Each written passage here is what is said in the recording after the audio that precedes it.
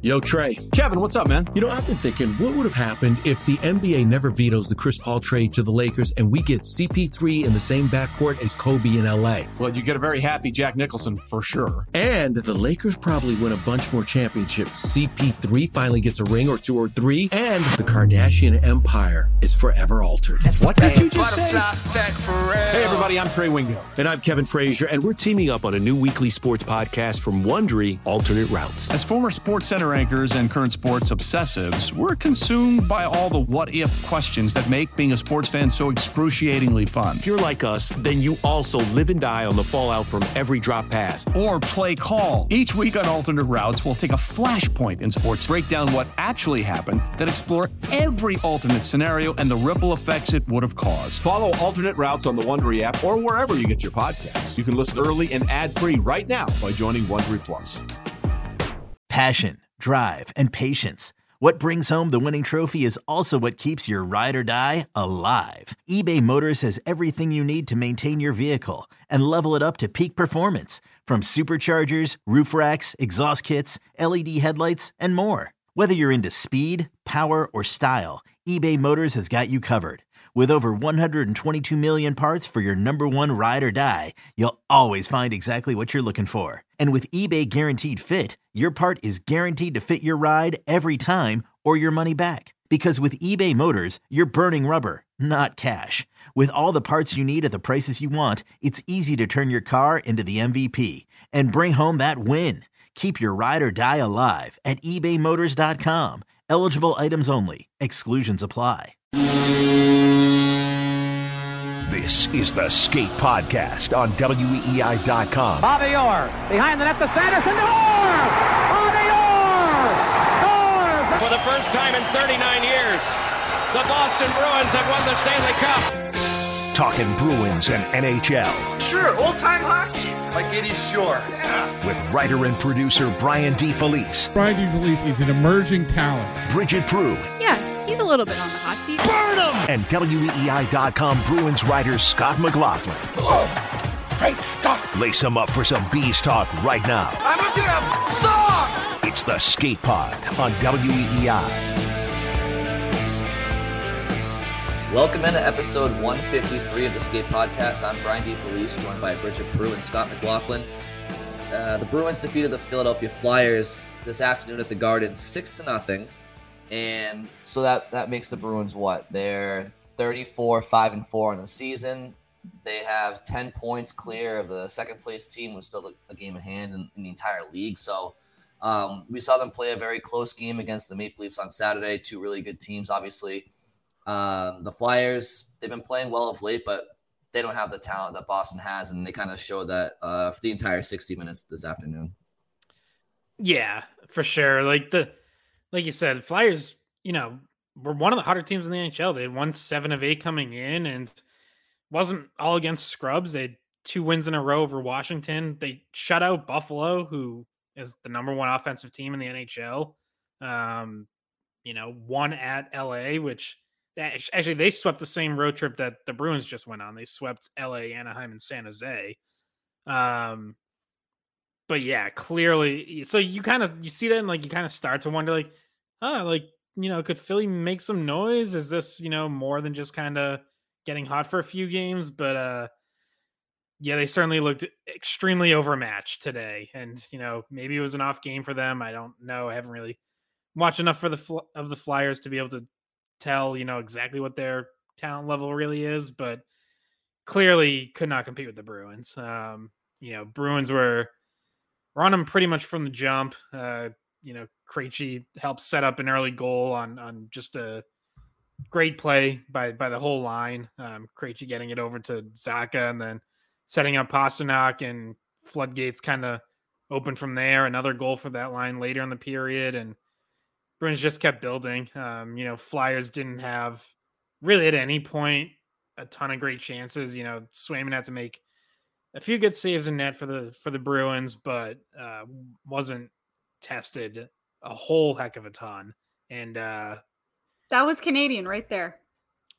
No, that was a pause. So we were talking before the podcast about I said Scott's got a Canadian accent. Whether we sometimes like slip into Canadian, because we'll get to this later, but we were talking about Elliot Friedman's report about progress being made with David Pastrnak extension talks.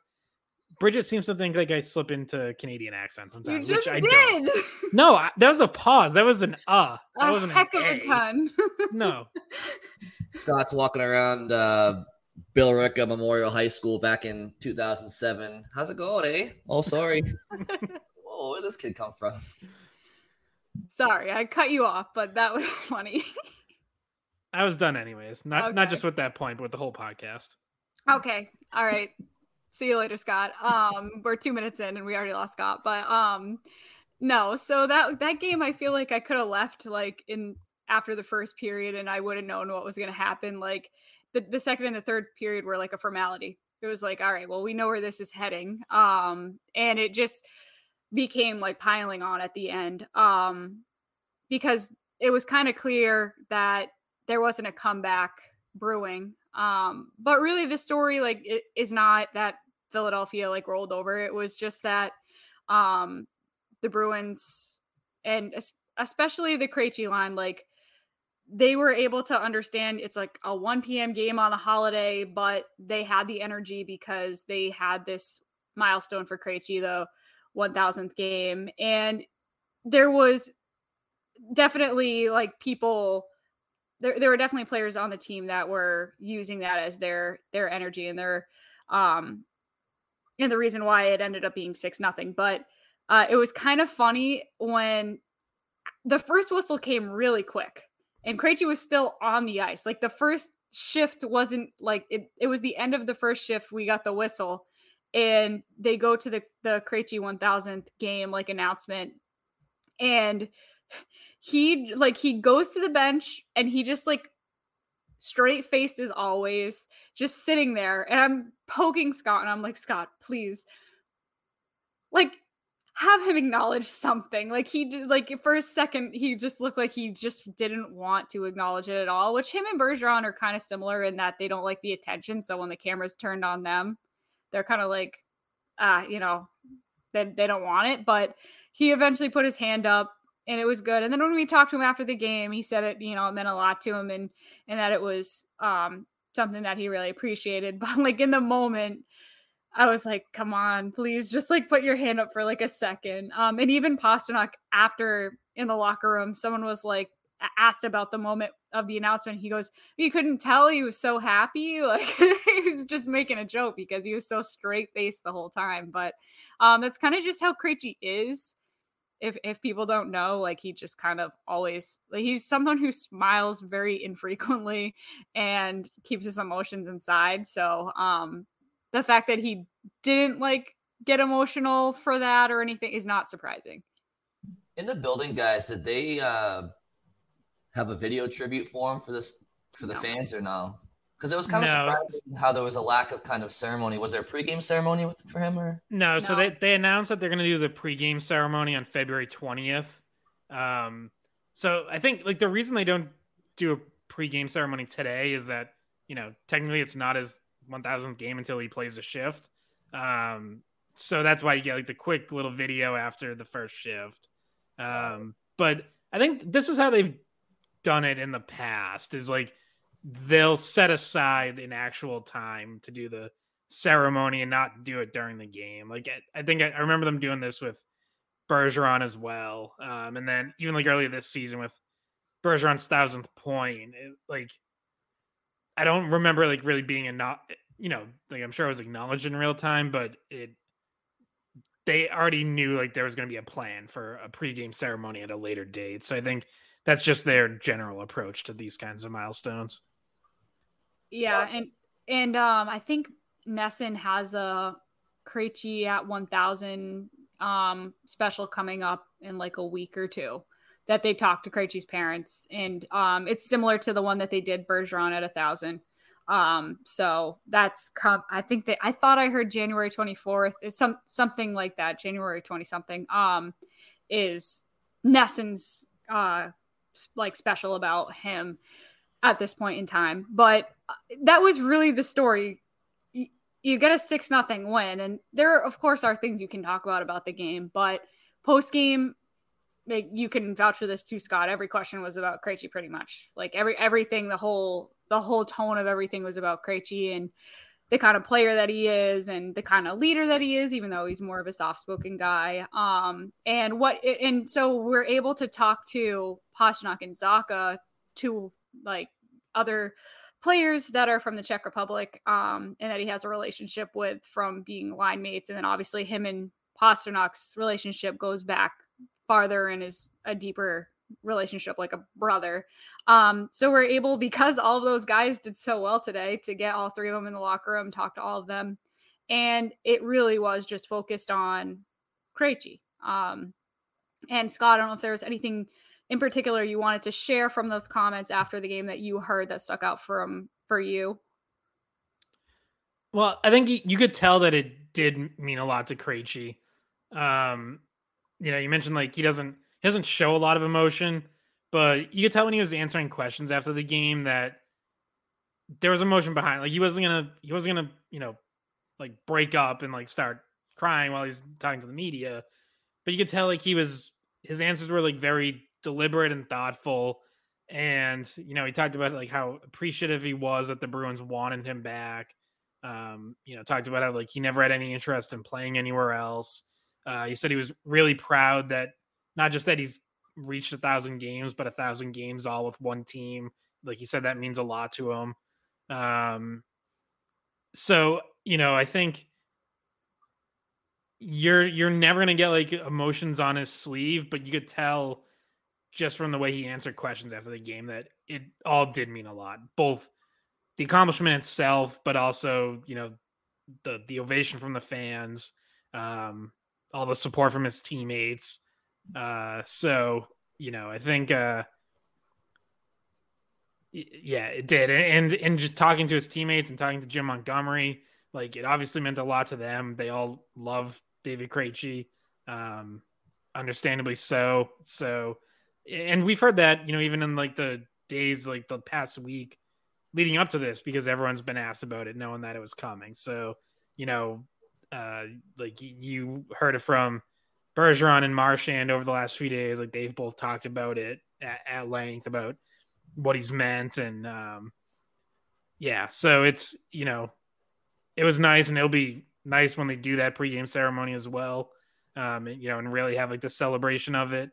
But obviously a guy who's meant a lot to the Bruins, and it's clear that the Bruins and Boston fans mean a lot to him.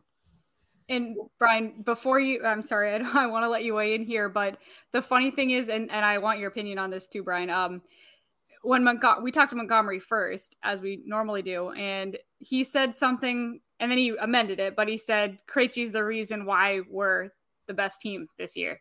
And then he was like, well, there's a lot of reasons, but like, he first said that's why we're so good. And what he meant was, and you can just read into it, was just that the fact that Krejci answered the phone and said, yeah, I want to come back and I'll take whatever deal you give me. Like, I'm going to come back for pennies. Like, that's why they're competitive. Right. And then you add in all the extra stuff on the outside. So Montgomery said it, and then he was like, well, there's a lot of reasons, but what he means is just that that was a solid basis for them to know like what the second line was going to be.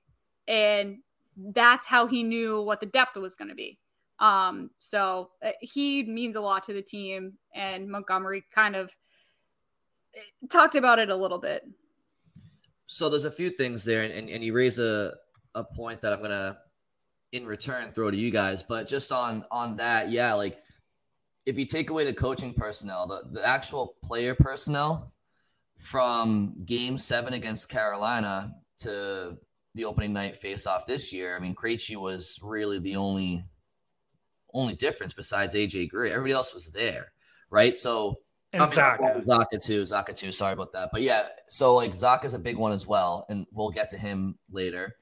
But yeah, I mean, Krejci just gives you that depth and allows everybody to fall into place, and the addition of Zacha also helps that. Guys like Foligno and Frederick, in Foligno's circumstance, kind of resurrecting his career, and then Frederick's just kind of really starting to hit his stride. that has enabled like Taylor Hall to go down to the third line. But, none of this is happening. Taylor Hall is on your third line if David Krejci is on your team. And I know they're different positions, but it's just a matter of the snowball effect. But you talk about Krejci's impact over his career. I mean, he's, I think, seventh in Bruins all-time games played. Is that, or seven to 1,000? But yeah, so seventh all-time, right? And as far as career points and playoff points for Bruins, he's got to be up there.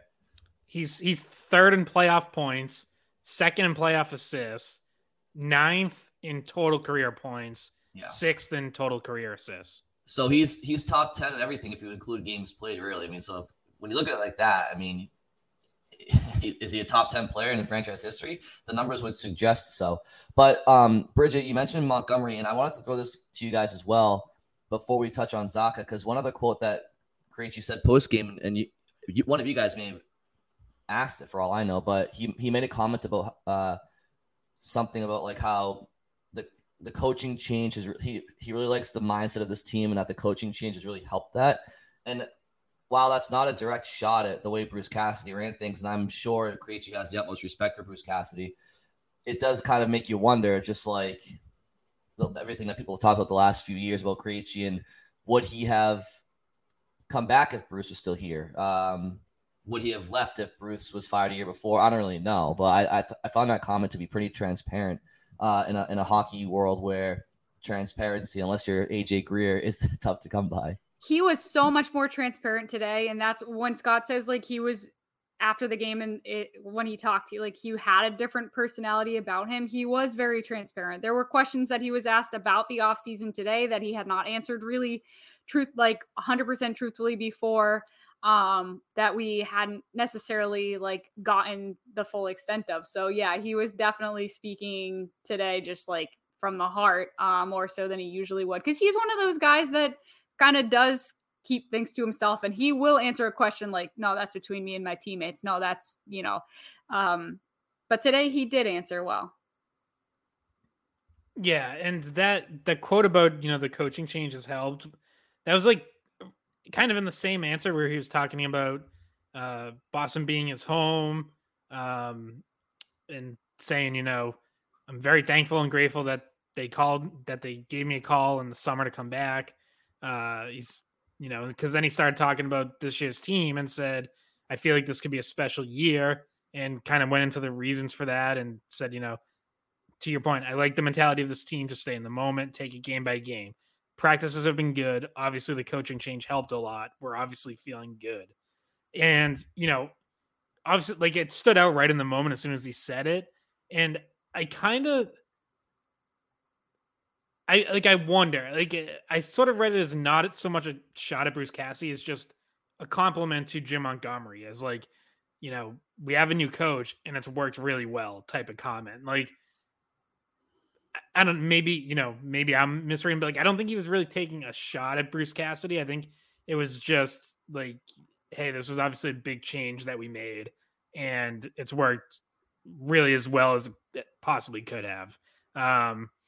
But it is interesting. We know, he made comments last year about, how he kind of wishes he'd gone to play with Pastrnak more, which is interesting because Jim Montgomery after today's game was asked about, is Krejci vocal in terms of who he wants to play with, or our other players? It was kind of more of a general team question. And he said no, Krejci really hasn't come to him and said, I want to play with so-and-so, and not many guys have. But at the same time, Krejci started on line with Pastrnak this year, so he probably never had to, and they've gone, even when there's been games where Pastrnak isn't there, it never lasts long. It's never it's not they've gone, 2 months without Pastrnak being on Krejci's line. If anything, it's usually a couple games and then it goes back. So, last game, Pastrnak was on the top line. Today he's back with Krejci, and they, light it up against Philly. So he probably hasn't had to make any comments about that. But I did find it interesting that, this was kind of one of those things that we all debated last year as to oh, is that part of the reason why he left? Was he not happy with Cassidy? Never put Pasternak on his line. And then this year it's like Montgomery's like, no, he's never said anything about wanting to play with certain guys. But yeah, so that's kind of how I read it. As far as, the effect that Cassidy had or the coaching change had on what Krejci does, I think, yeah, he's probably one of the guys where, by the end there was some friction with Cassidy. I think we've kind of heard that, but I don't think it really would have affected either of his decisions. Like, I think he wanted to go home and play in Czechia no matter what. Like, I think that he had said that years earlier that was, a dream he had and something he wanted to do at some point.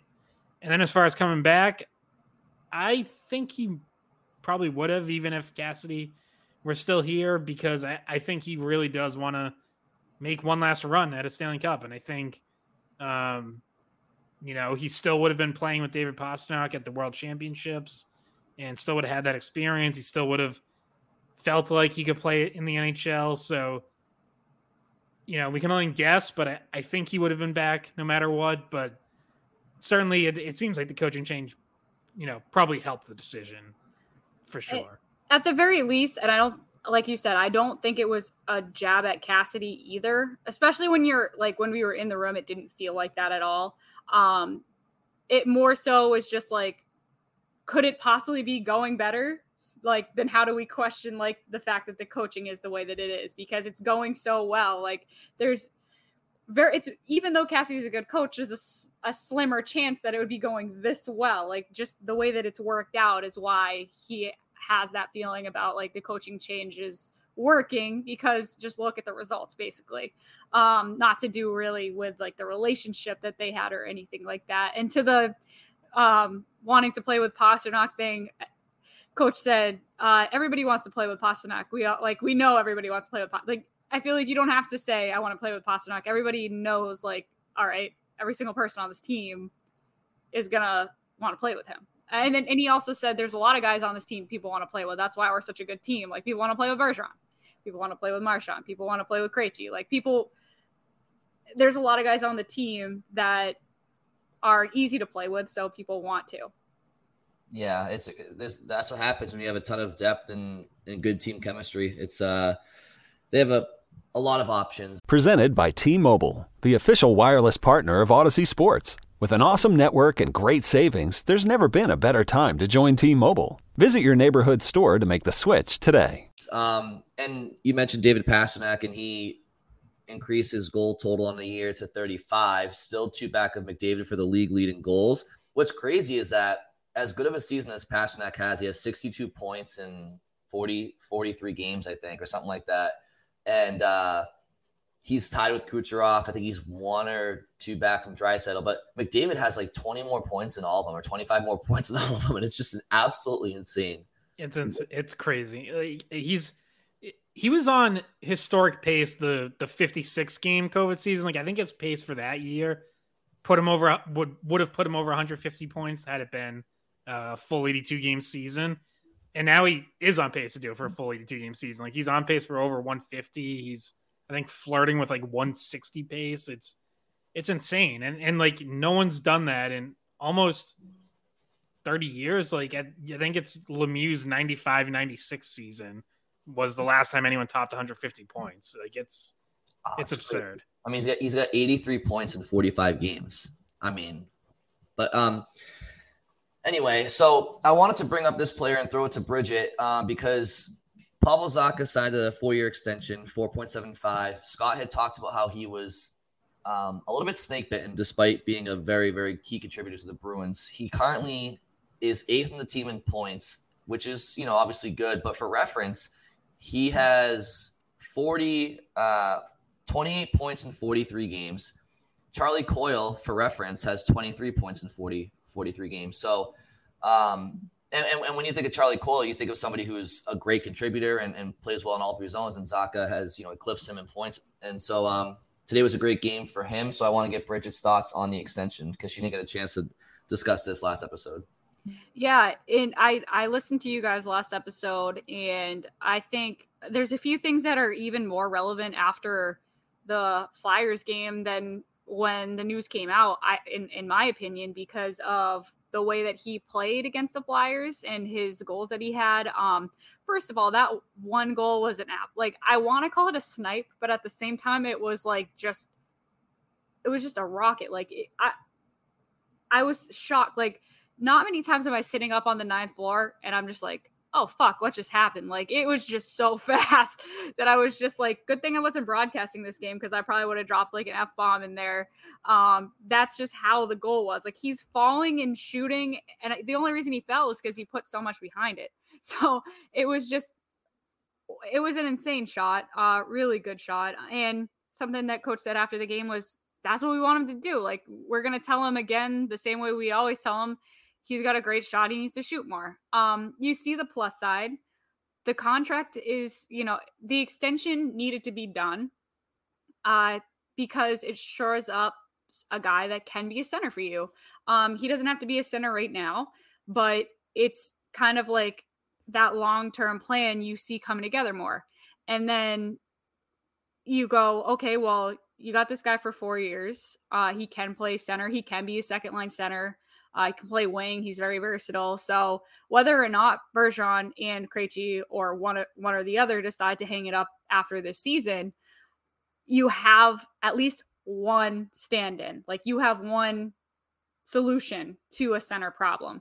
You're still probably looking for that second guy, but that's a lot less daunting than trying to find two, like in the off season. And I feel like this has been the plan all along with Zacha. It was like a prove yourself season for him, but at the same time, it was always with the intention that he wanted to stay and they wanted him to stay. So the extension isn't surprising at all. It seemed like they, from the beginning, knew that this is what they wanted to do. And it was, this is one of Sweeney's smart moves, right? It actually makes him look pretty smart because he goes out, he trades Eric Holla, who didn't have as much upside as Zacha, not as versatile as Zacha, and gets a guy back that is interested in staying long-term. And that's what kind of deals you have to do right now, especially for centers. You need to find centers that want to stick around. And so that's the answer to one of the questions. And then you guys touched on it very briefly, but like finding that other center, can you find it at the trade deadline? If you can, like a legitimate top two center, like one or two center, then you almost answer the question for Pastrnak if this is really what's keeping him from signing. Like, okay, here's our two centers, like in the future. So you can't lean back on that and say, you don't see a rebuild, right? Like, if you can find a center at the trade deadline, we're not talking about a team that's going to hit a rebuild when Bergeron and Krejci retire. We're talking about a team that's still going to be a bubble team, a team that's going to make the playoffs. It's not going to be like a long-term rebuild situation like we were questioning. Was it this offseason? I think we had talked about what kind of a rebuild they might need, but you almost see that that doesn't seem like the trajectory anymore. Yeah. It's obviously like a dream scenario to get, okay, like if Zacha is the number 2 center longer term, obviously the big name like everyone knows is Bo Horvat, and because he is probably going to be on the market. There was another report today that Jim Rutherford, Canucks GM, feels like they've made their best offer to Horvat, and obviously it hasn't been enough, or he would have already been signed. So it seems increasingly clear that Bo Horvat is going to be traded. And the question is whether that's as a rental or to a team that immediately signs him to an extension. And that's where, the dream would be if you're the Bruins, is if you could acquire someone like Bo Horvat and immediately sign him to an extension like you did, whether that's literally immediately like with Hampus Lindholm last year, or at the end of the season like with Taylor Hall a couple years ago after you traded for him. But basically know that like there's an extension that's going to be coming down the pipe as well. The biggest question obviously is, or two biggest questions is, what does it take to get him, including who are you moving off the current roster to free up salary? And how are you going about that? And then how are you piecing it together for the future? Because you're not going to have a ton of cap space next year. You still have to sign like 6 forwards. Can you really say it's going to cost $9 to $10 million to sign Horvat? Can you fit that? Like, where is the money coming from? It's absolutely a legitimate question, but to your point about like setting yourself up for the future, someone like Horvat, if there is a way to like find the way to make the money work, it's worth it because those opportunities come along so infrequently and they're so tough to get those centers, and you don't have any in your system that look like they're going to be number one centers anytime soon. So you try to find a way if at all possible, but as it relates to the Bruins right now, the question would be like, because obviously, I don't think they need a Bo Horvat to win it all this year. Like, barring, injury to one of their top forwards in the playoffs, like you have a team that can win the Stanley Cup. I think, you just add depth to help kind of cover yourself and you're in really good shape. If you're adding Horvat, like I said, you're moving salary out somewhere. That means someone's coming off the current roster, and it's easy to say like, oh, well, that can be Craig Smith. And it's like, okay, well, now you're giving up extra assets to move him because unless he gets hot, he doesn't have any value, any standalone value really. So you're not for a rebuilding team, not for them. Maybe there's some other contender that might have interest in him for depth, but all those other contenders have cap issues too. So they're not going to want to take on his cap hit. So it's very challenging. And, if I were sitting here right now having to bet money on it, I would bet that they're not going to acquire Bo Horvat. But it is absolutely the type of move that they should be exploring because it's going to help you now. Bo Horvat's a really good player who, makes an already great team even better. And if you lock him up, he can be a number one. Like, he's a number one center right now. And, while I think it's fair to be like a little wary of the guy who's having a career year in, potentially his trade season or free agent season, even if this ends up being like the best season of his career, his other seasons have still been good. And if you surround him with really talented wingers, I think he can still be a number one center. Sorry, guys. I'm just looking at the Bruins cap situation right now. And to Scott's point, just like, so next year, after this season, you'll have $2,750,000 coming off the books if they don't find a way to re-sign Nosek and Krejci. And then Craig Smith is another 3-1, and Nick Foligno is another 3-8. So I think they're going to have to decide to cut ties on, obviously, 3 of those guys. And I think I said Clifton. Did I say Clifton too? Clifton's $1 million too. So like he'll probably get paid somewhere else. I don't really know. But it's really tough to predict the future with Bo Horvat. I just know that, if you were to wait another year and hope Bergeron comes back next year. Let's say Krejci left after this year, and you have Bergeron and Zacha as your 1 and 2 next year.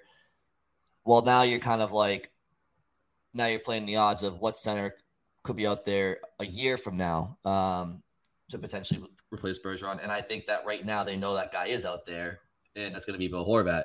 Now, based off of Don Sweeney's comments in the Zacha extension press conference, I get the sense that like no prospect for them is safe because he made a comment about it's my job to put the best team on the ice this year. He knows that they have to go all in.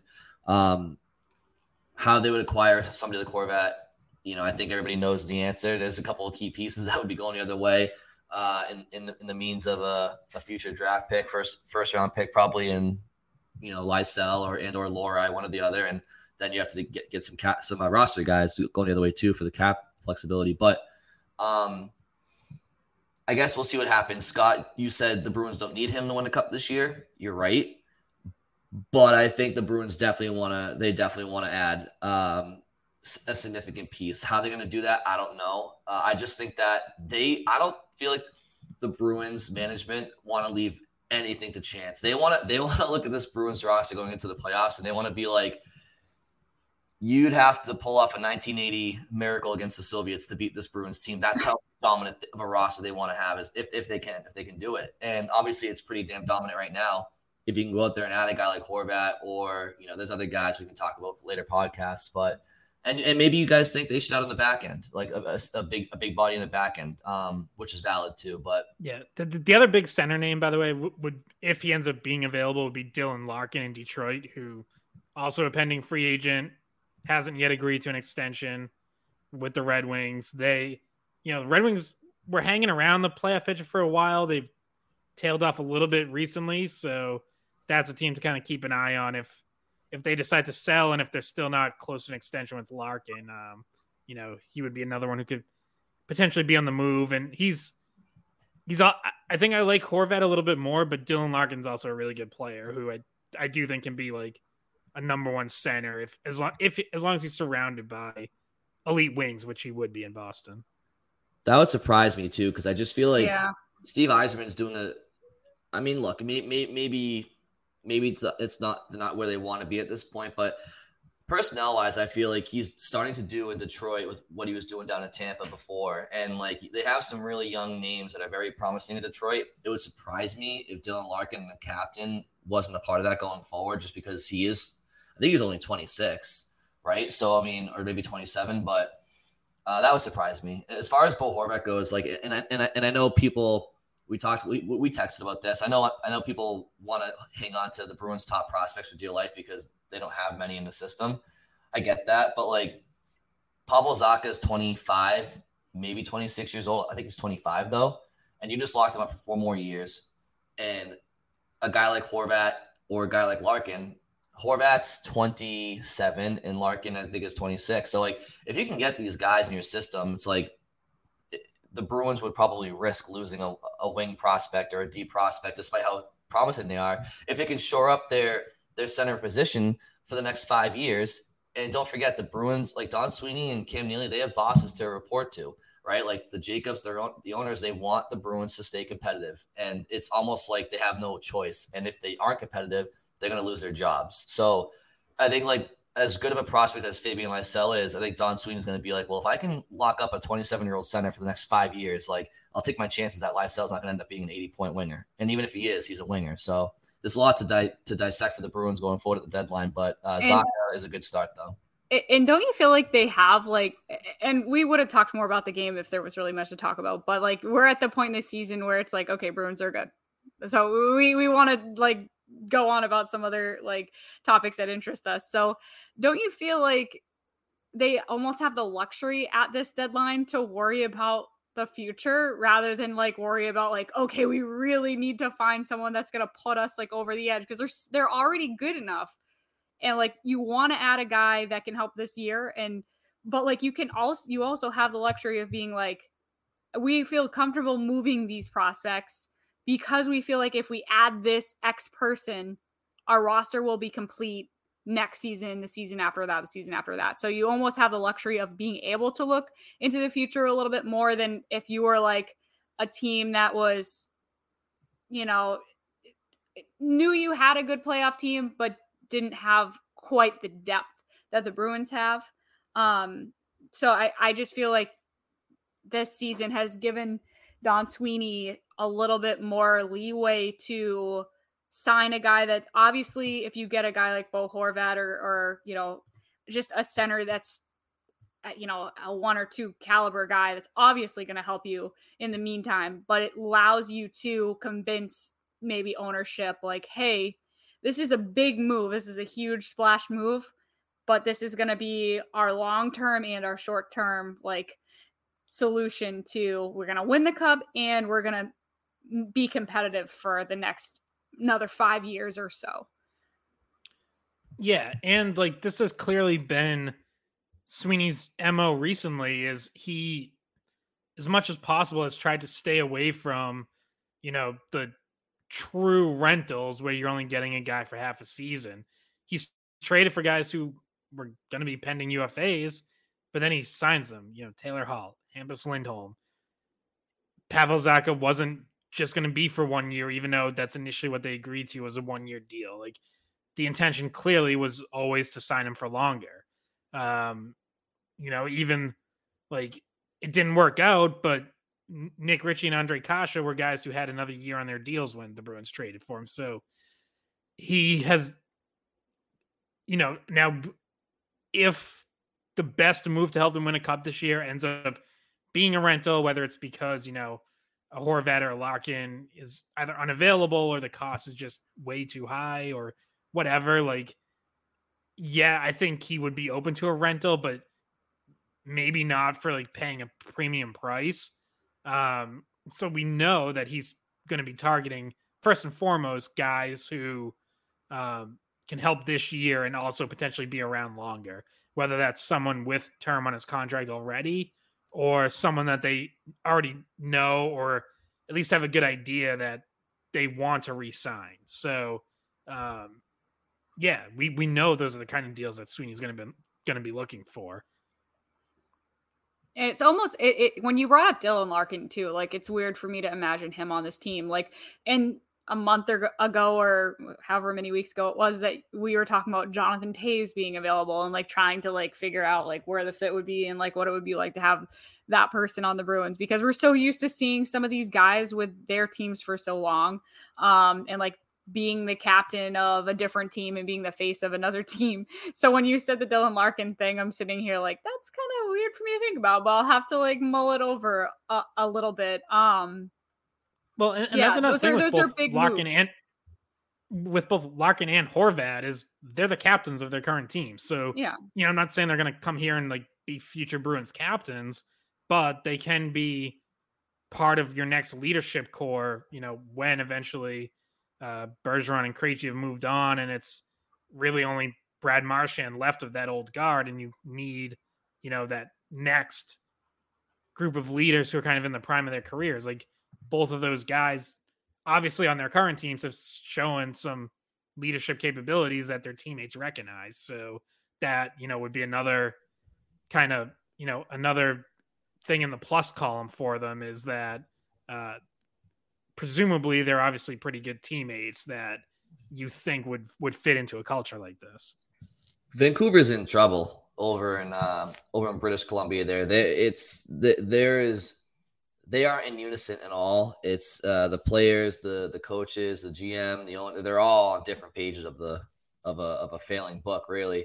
You look at Bo Horvat. He has 414 points in 615 regular season NHL games. I think his that's obviously really good, but I think his offensive ceiling would be higher in a well-structured system like Boston, where defense leads to offense. He's also a great character guy. Bruins fans may remember Noel Acciari dropped the gloves with Horvat maybe 5-6 years ago at this point, and Acciari can handle himself, but Bo Horvat kind of gave it to him in that one. But I just think he's in a toxic situation. I think all those players are. Well, think about Taylor Hall before Taylor Hall came over.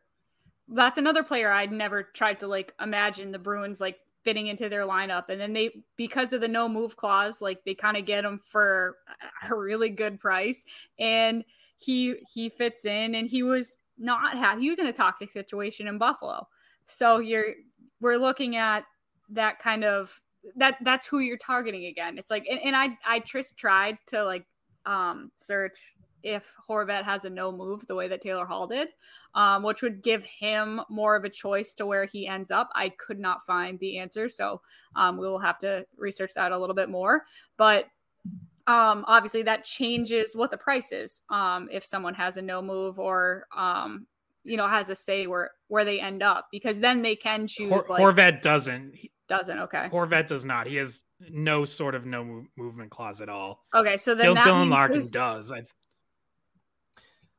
Yeah. So if there's like the list narrows for the players who do have a no move, because they're probably looking for a longer term, so like a team that wants to extend them, rather than the ones who don't really get the choice. So there's going to be probably a higher price for a Bo Horvat because more teams can offer.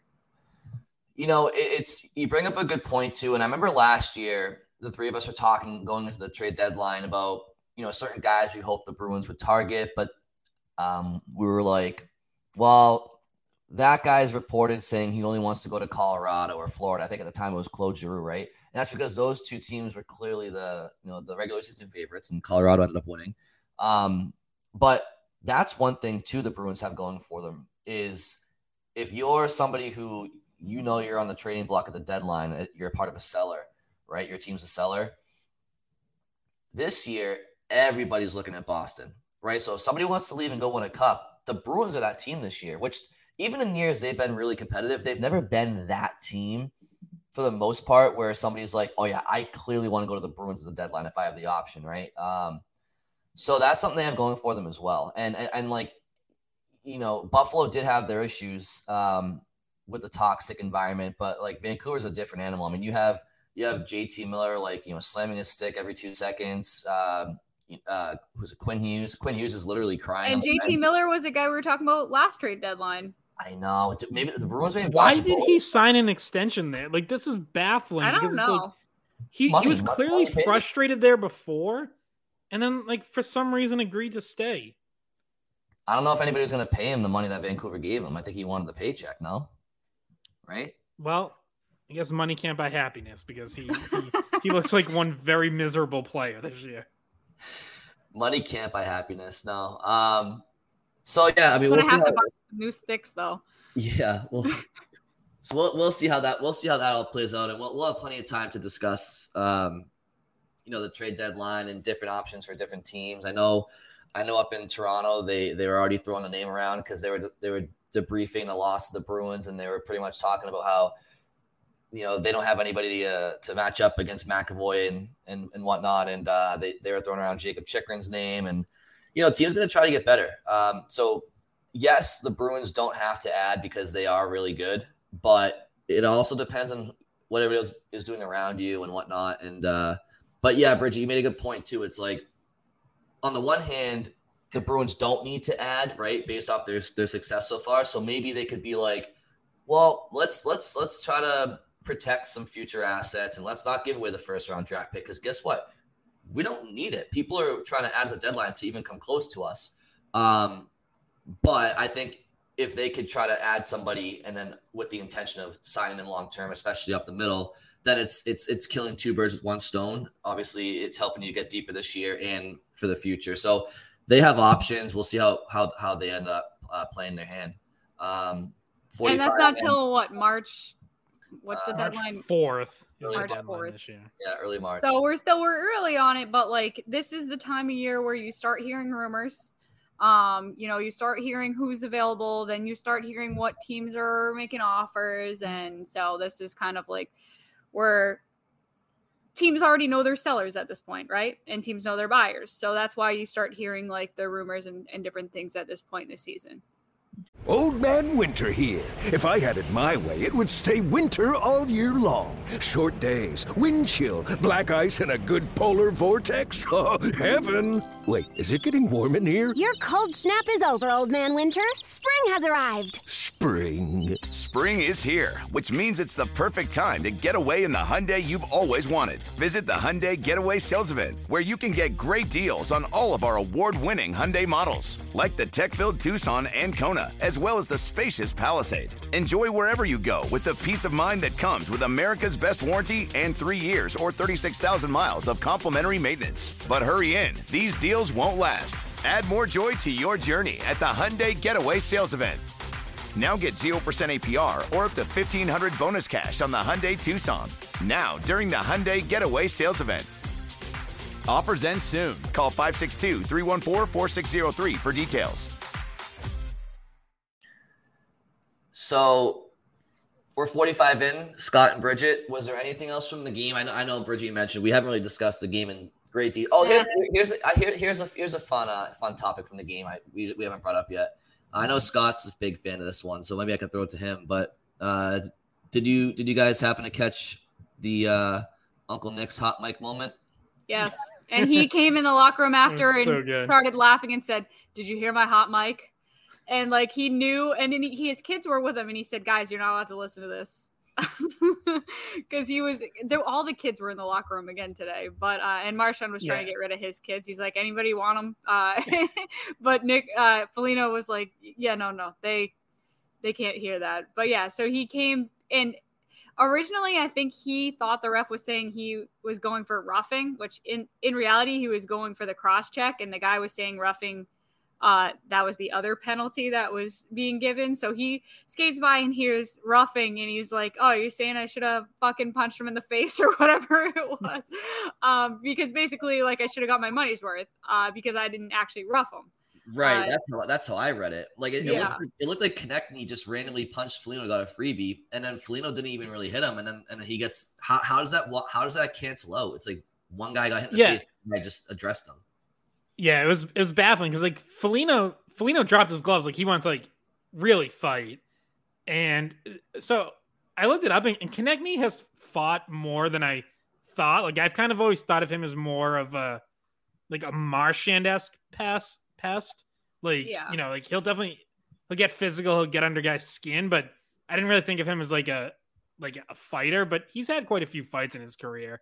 But he wanted no part of a fight with Foligno though. That's I think a little out of his weight class. So he kind of quickly backed off. And I think that's what glove. Like there were gloves. Like he didn't have both of his gloves. Yeah, I think he kind of did drop a glove, but yeah. So that's also what I thought. Is like Foligno was saying, like I tried to do this right, and now we still end up with matching penalties type thing. I should have just socked him back, I guess. Like, but that's the problem when the ref turns his mic on for the 30, not even like the 15 seconds that he needs to talk over the speaker to say the penalty, and you run by him and you're swearing, it goes over the mic. So yeah, maybe he learned something from that, but it was also funny, and he definitely kind of thought it was funny too, because we were not like, we have players made available to us, and he wasn't one of them, but he started talking to us because he thought it was funny. Basically, like some of them will just walk in and say something to the media because they're like, did you hear that? Like, did you see that? One other topic I wanted to throw you guys' way while it just went into my mind from the game was Jake DeBrusk was in the broadcast booth with Jack and Brick and discussed where he's at with his injury. I don't know if one of you guys have what he said, or if you basically, I do. Yeah, okay. Do you need time to pull it up? Or? No, I have it. So it was kind of interesting because we did get a little bit more. I'm a fan of like when they let a player sit in for like a chunk of a period, because I just like hearing how they would describe their own team and different things like that. So I liked him being in there, and he was comfortable. I almost feel like he's going to be a broadcaster at some point. But it would run in the family. It would run in the family. And no, he definitely was kind of a natural at it, and like kind of has that way about him that he can joke and like play off stuff. He walks in, he's like, "What's up, boys?" Yeah, he said that a bunch of times. He might have to cut down on the boys mentions because he was averaging about one every 12 seconds. He was, but that was just like that was how he's friendly. Like that's part of his friendliness. But either way, so he gives a little bit more insight into where his progress is with the injury. Because they asked him like, oh, how is he's like, I just been chilling. Like basically he hasn't been doing anything. So he said, I've been chilling for a week. I was finally able to drive recently, which it's bad when you can't drive. Like, I don't know if you guys have ever had an injury. Well, Scott, you broke your leg, but like, it has to be really bad in order for you to not drive safely. So he's driving again. So that's good. And they said, they asked him, did you know when you got injured, or did you kind of like play through it and figure it out after? And he said, I knew my upper body was injured first shift. And then he said that the leg injury happened 5 seconds before I scored, and the adrenaline, it came at good timing because then the adrenaline hit, and then I just kind of like finished out the game. So he is a little bit, I don't know if you guys think he's behind what you thought he was, but the fact that he's just driving to me means like that's not very far along in the progress of recovery. No, I didn't think anything like that. I mean, he's basically almost 2 weeks into He's basically like a week and a half into what was initially described as about a 4-week recovery. So I always felt like it was going to turn into 5 weeks anyways, because that 4th week is right before the All-Star game. So if you just hold him out through the All-Star break, you build in an extra week. So I feel like he's probably still on that timeline. I didn't get the sense that anything was off or whatever. But yeah, so got that. That was good. It's they've been playing pretty well without him. Like that, I think that Seattle game, you wondered, okay, are they going to miss him against better opponents? But the Toronto game really helped kind of quell that. They put up goals. They scored 5 or 4 at even strength without him. And then you get a game like today where, the second line just lights it up. I thought oddly, like the first line, I was actually kind of quiet, and I still kind of wonder, how that's going to hold up with like Craig Smith playing in a bigger role like that. He hasn't really impressed me too much when he's moved up there, to be honest. So I wonder, will Montgomery kind of keep trying that, or do you try something else at some point? Really, the only other thing he's tried there is Pasternak, and then that kind of, shifts around the rest of the lines. So still, they obviously do miss DeBrusk, but so far I would say not as much as you might have initially feared, which again just speaks to the depth of this team that we saw earlier in the season, where they can overcome injuries and they just have so much of it that they're still going to beat the teams that they should be beating, and they're still going to be competitive against even the better teams in the league. Yeah, I mean, what's interesting, guys, is like the one injury you kind of noticed the most, or his absence the most statistically, was when Derek Forbort was out, and the penalty kill was struggling without him for those 11 games or so. Yeah, which is interesting because like you wouldn't, nothing against Forbort, but like you're talking about a team that was without McAvoy and Marchand to start the year, and Grzelcyk, and Krejci went down for a little bit, and Zacha stepped right in, and DeBrusk is the latest example. And yeah, I mean, Craig Smith, it's like, it's a difficult player to I guess discuss, because you don't want to criticize him because you can tell how hard he's working, right? And it's like when the work ethic is there, that's like the biggest thing with me. I don't like to crap on people when they're trying, but like I think he's just overthinking it a little bit. Like there was a play today where he had the puck in transition at the right circle, and just tried to thread it through like 4 bodies, and then it just wasn't a smart play. He's trying to force plays, and but I still don't. As long as they're winning and they have this cushion, and like you might as well. There's nothing. You might as well allow the guy to try to get out of it with those 2 players still. Like it's not harming them clearly. Obviously, like Marchand and Bergeron aren't clicking 5-on-5 like they usually do. But I mean, it's the dog days of the season, and I think it's more important to try to get Craig Smith going than it is. Did you just say dog days? Because I was making fun of something Jack said at the game today, because I still have no idea what he was talking about. But one of the things I didn't get to comment on was in the Toronto broadcast, the very open of the broadcast. Jack starts it out like, dogs get a bad rap. And I'm like, no, they don't. Everybody likes dogs. And then he's like trying to like some sort of dog days of summer comes from like some ancient thing that he's explaining. And I'm just sitting there like, he's got to land this plane at some point, and it never landed. And I was just sitting there like, what is going on with this dog metaphor? And I knew, like, I was like, they're going to, like, I don't know if they talked about it without me, but it was a whole metaphor that I was just like, he never landed the plane. I mean, we know this. Jack loves to circle the runways. All right, he milks it. He milks it. Okay, we know this. I didn't catch the dog one though. It was the very top of the broadcast, and he talked for about 5 minutes before Brick said a word, because he was trying to go over this thing, and I don't think anyone was with him by the end of it. I was like, okay, you lost me. Okay, you lost me. I'm waiting still. I'll wait to see if you can land this one, but I think it landed in the bay out there somewhere. Like it didn't find the runway. Do you guys? You know what it makes me think of? Did you guys see like during the MLB playoffs some of the Bob Costas Twitter memes? No. So for whatever, like, obviously I know, Bob Costas has called everything throughout his career, but he gets to call MLB playoffs, and he really doesn't do like play-by-play for baseball or really any other sport at this point.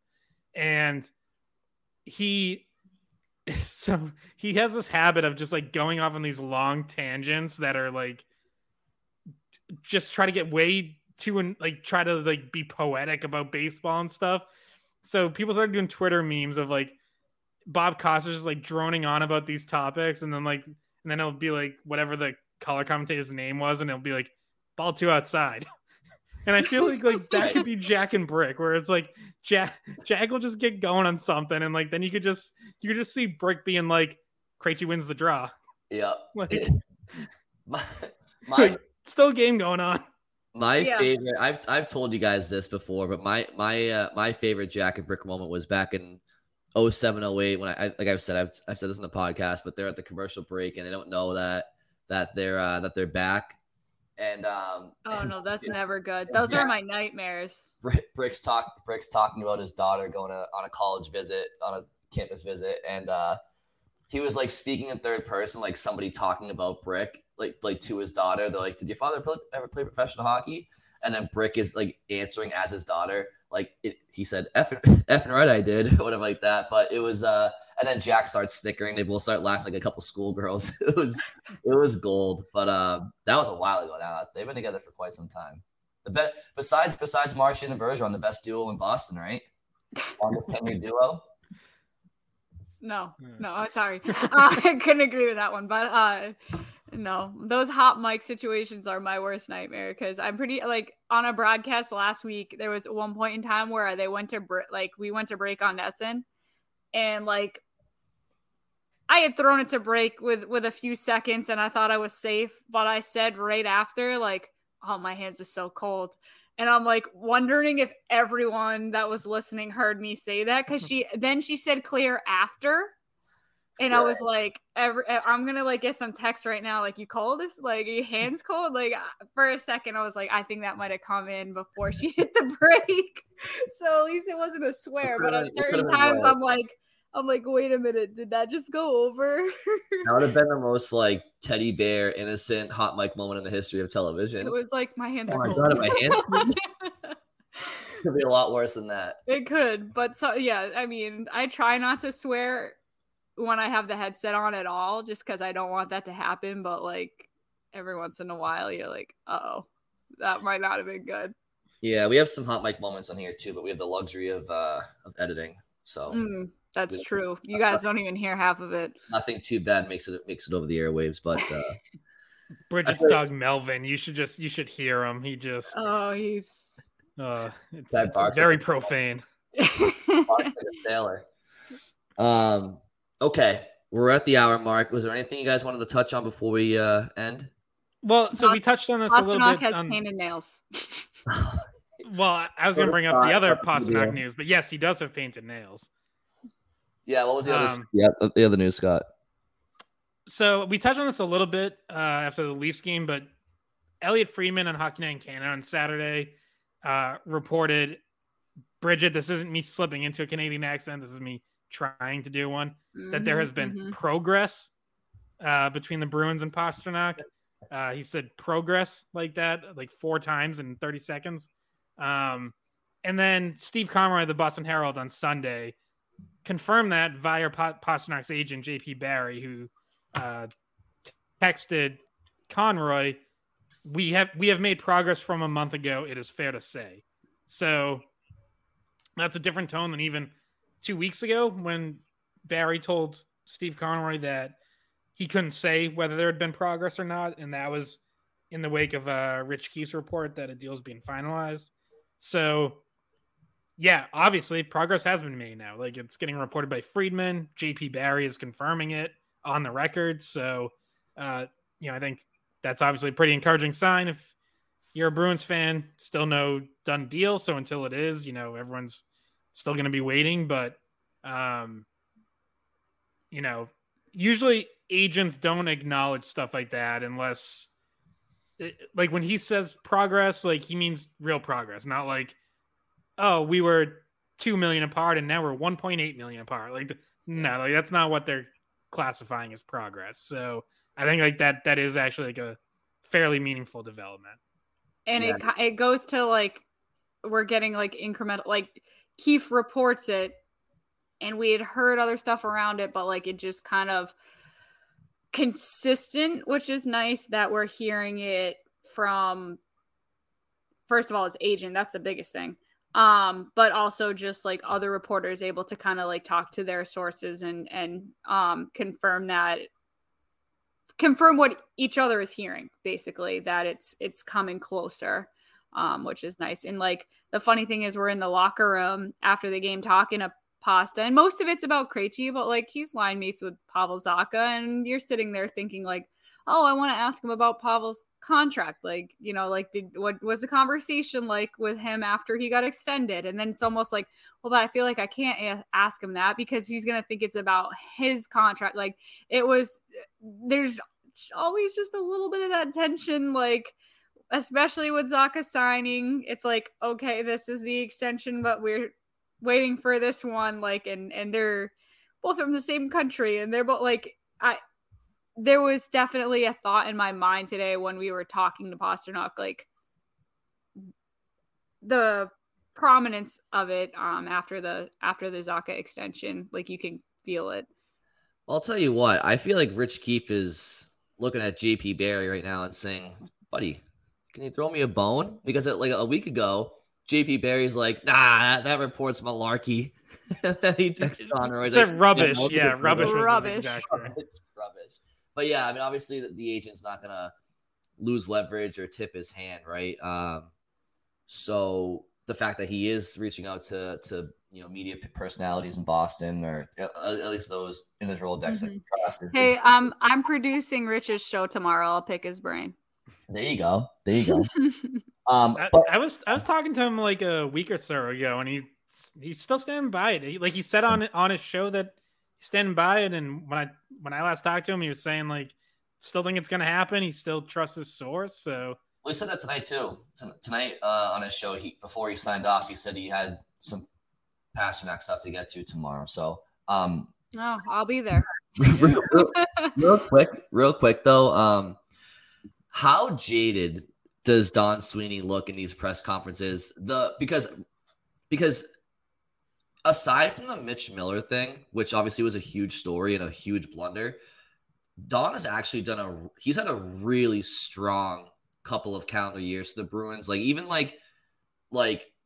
some of these draft picks from this past June, like they seem to be having like decent junior seasons and whatnot and some highlight reel goals. But beyond that, the NHL roster moves he's made have either been vindicated this season or have just been like really strong moves. And like when I say vindicated, I mean like a Foligno or somebody like that. But he's had a really strong 24 months, call it, if you take away the Mitchell Miller thing. But that Mitchell Miller thing just beat the shit out of him because like people were coming at him left, right, and center. He just seems so jaded in these press conferences. Like he's not smiling. He's short, kind of anchored and whatnot. I don't know if you guys picked up on that. Yeah. Well, I mean, it was especially interesting because Saturday night was actually his first press conference since the Mitch Miller one. Since that Friday when he was asked about the signing, then you had Cam Neely on Monday after they cut ties, and no one since, because then there was an investigation and. Front office went radio silent, didn't do press conferences, didn't do interviews, radio appearances, anything. So, now obviously Saturday, I'll just speak for myself because it's like, yeah, I think at some point, like, we would have liked to have been able to ask more about the Miller investigation, all that. Like for me, Saturday night wasn't the time to do that when he's sitting there next to Pavel Zacha. Like, more than anything, like I just wouldn't want to put Pavel Zacha through that at that time. And also like it was like 11 at night and we all have stories to write. And you're a capital J journalist. But it wasn't, again, just speak for myself. Like it wasn't the time or place to ask him about Mitchell Miller shit. I'm just messing with you, but we always say Scott's got to ask the tough questions, right? Someone's got to do it. But to your point, Brian, like I did kind of get that sense of like, this is someone who's been like I don't know if humbled's the right word or like shamed by this whole thing, who, could be sitting up there really proud of the work he's done in trades and free agency and, could puff his chest out a little, except for that. And like, I felt like that's what we saw. We saw someone who, obviously wanted to say a lot of nice things about Pavel Zacha and did that, and wanted to talk about how successful this team is, but who came across as like a little sheepish and a little bit of like, I know like what you all would really like to ask me about, but like I'm here to talk about Pavel Zacha type thing. Yeah, I mean, he looked like a guy who was sitting in a room with a bunch of people that he knew were, slandering him and calling for his job or this or that or the other thing. And you could just see it all over his face. It was very strange. Again, because you were celebrating a really, really big win. And you're in the middle of a historic season and you just signed somebody to his right that's going to be a part of their team for the next 4 years. So I just found it it was notable. And look, like the situation is on him and Cam and the Bruins organization, but like, you have to wear it when you make mistakes. But I obviously, if I were him and I was in his shoes, I wouldn't be probably grinning ear to ear to see everybody as well. But it's again, that's the bed that he made for himself and he has to lie in it. But he has done a great job. Other than that, he really has. And this NHL roster is really, really deep. And he keeps making comments how like we're gonna plan for the future when we get there. And I think their sole purpose is to win a cup this year, as it should be. But I don't think that I believe them when they say they're not looking too far ahead. And I also believe them because, again, outside of that Miller signing, when they say they're going to do something or address something, they've been pretty much accurate in what they say. So they'll figure something out when the moment's right. But anyway, I just wanted to bring it up because I noticed that he was a little gloom. No, and I agree with you completely. Like, he's extended the right people. He's kept the right people. He's moved guys for better guys. He could be taking a victory lap, but he's not going to get the chance to. And I feel like it's going to be a blemish for a while. Maybe for him, it'd be great to just set aside a time and talk about it. Like, then it's not the elephant in the room. You're like, you gotta just need an apology and then you can move on. Maybe for him, that's what he needs. But like, as of right now, no, it's still there. Like, it still hangs over him.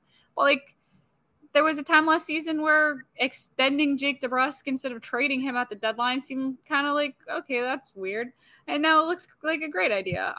And same with a bunch of other things like you already listed. So maybe it's just like clear the air, give an apology, has to come, like, it has to be heartfelt, or it has to be at least believable, and then hope that people can get back to focusing on the other stuff you did that actually is helping the team. Yeah, I don't know if he wants to create any more headlines about himself during this current season. I think he's probably done enough damage in his own mind to distract Hey, people. All-Star break, there's time. Oh, there you go. All-Star break will be a good time. And actually, that's a smart. You should. I think are you in PR? Bridget? You should be. Everyone's looking. I'm gonna make a switch here soon at some point. I think they pay better. Well, look, I'm looking at Scott. Bridget's gonna be in charge of our PR if we ever get caught. I'm not giving you guys. I'm not giving you guys any interviews. By the way, no player interviews. I might revoke your credentials.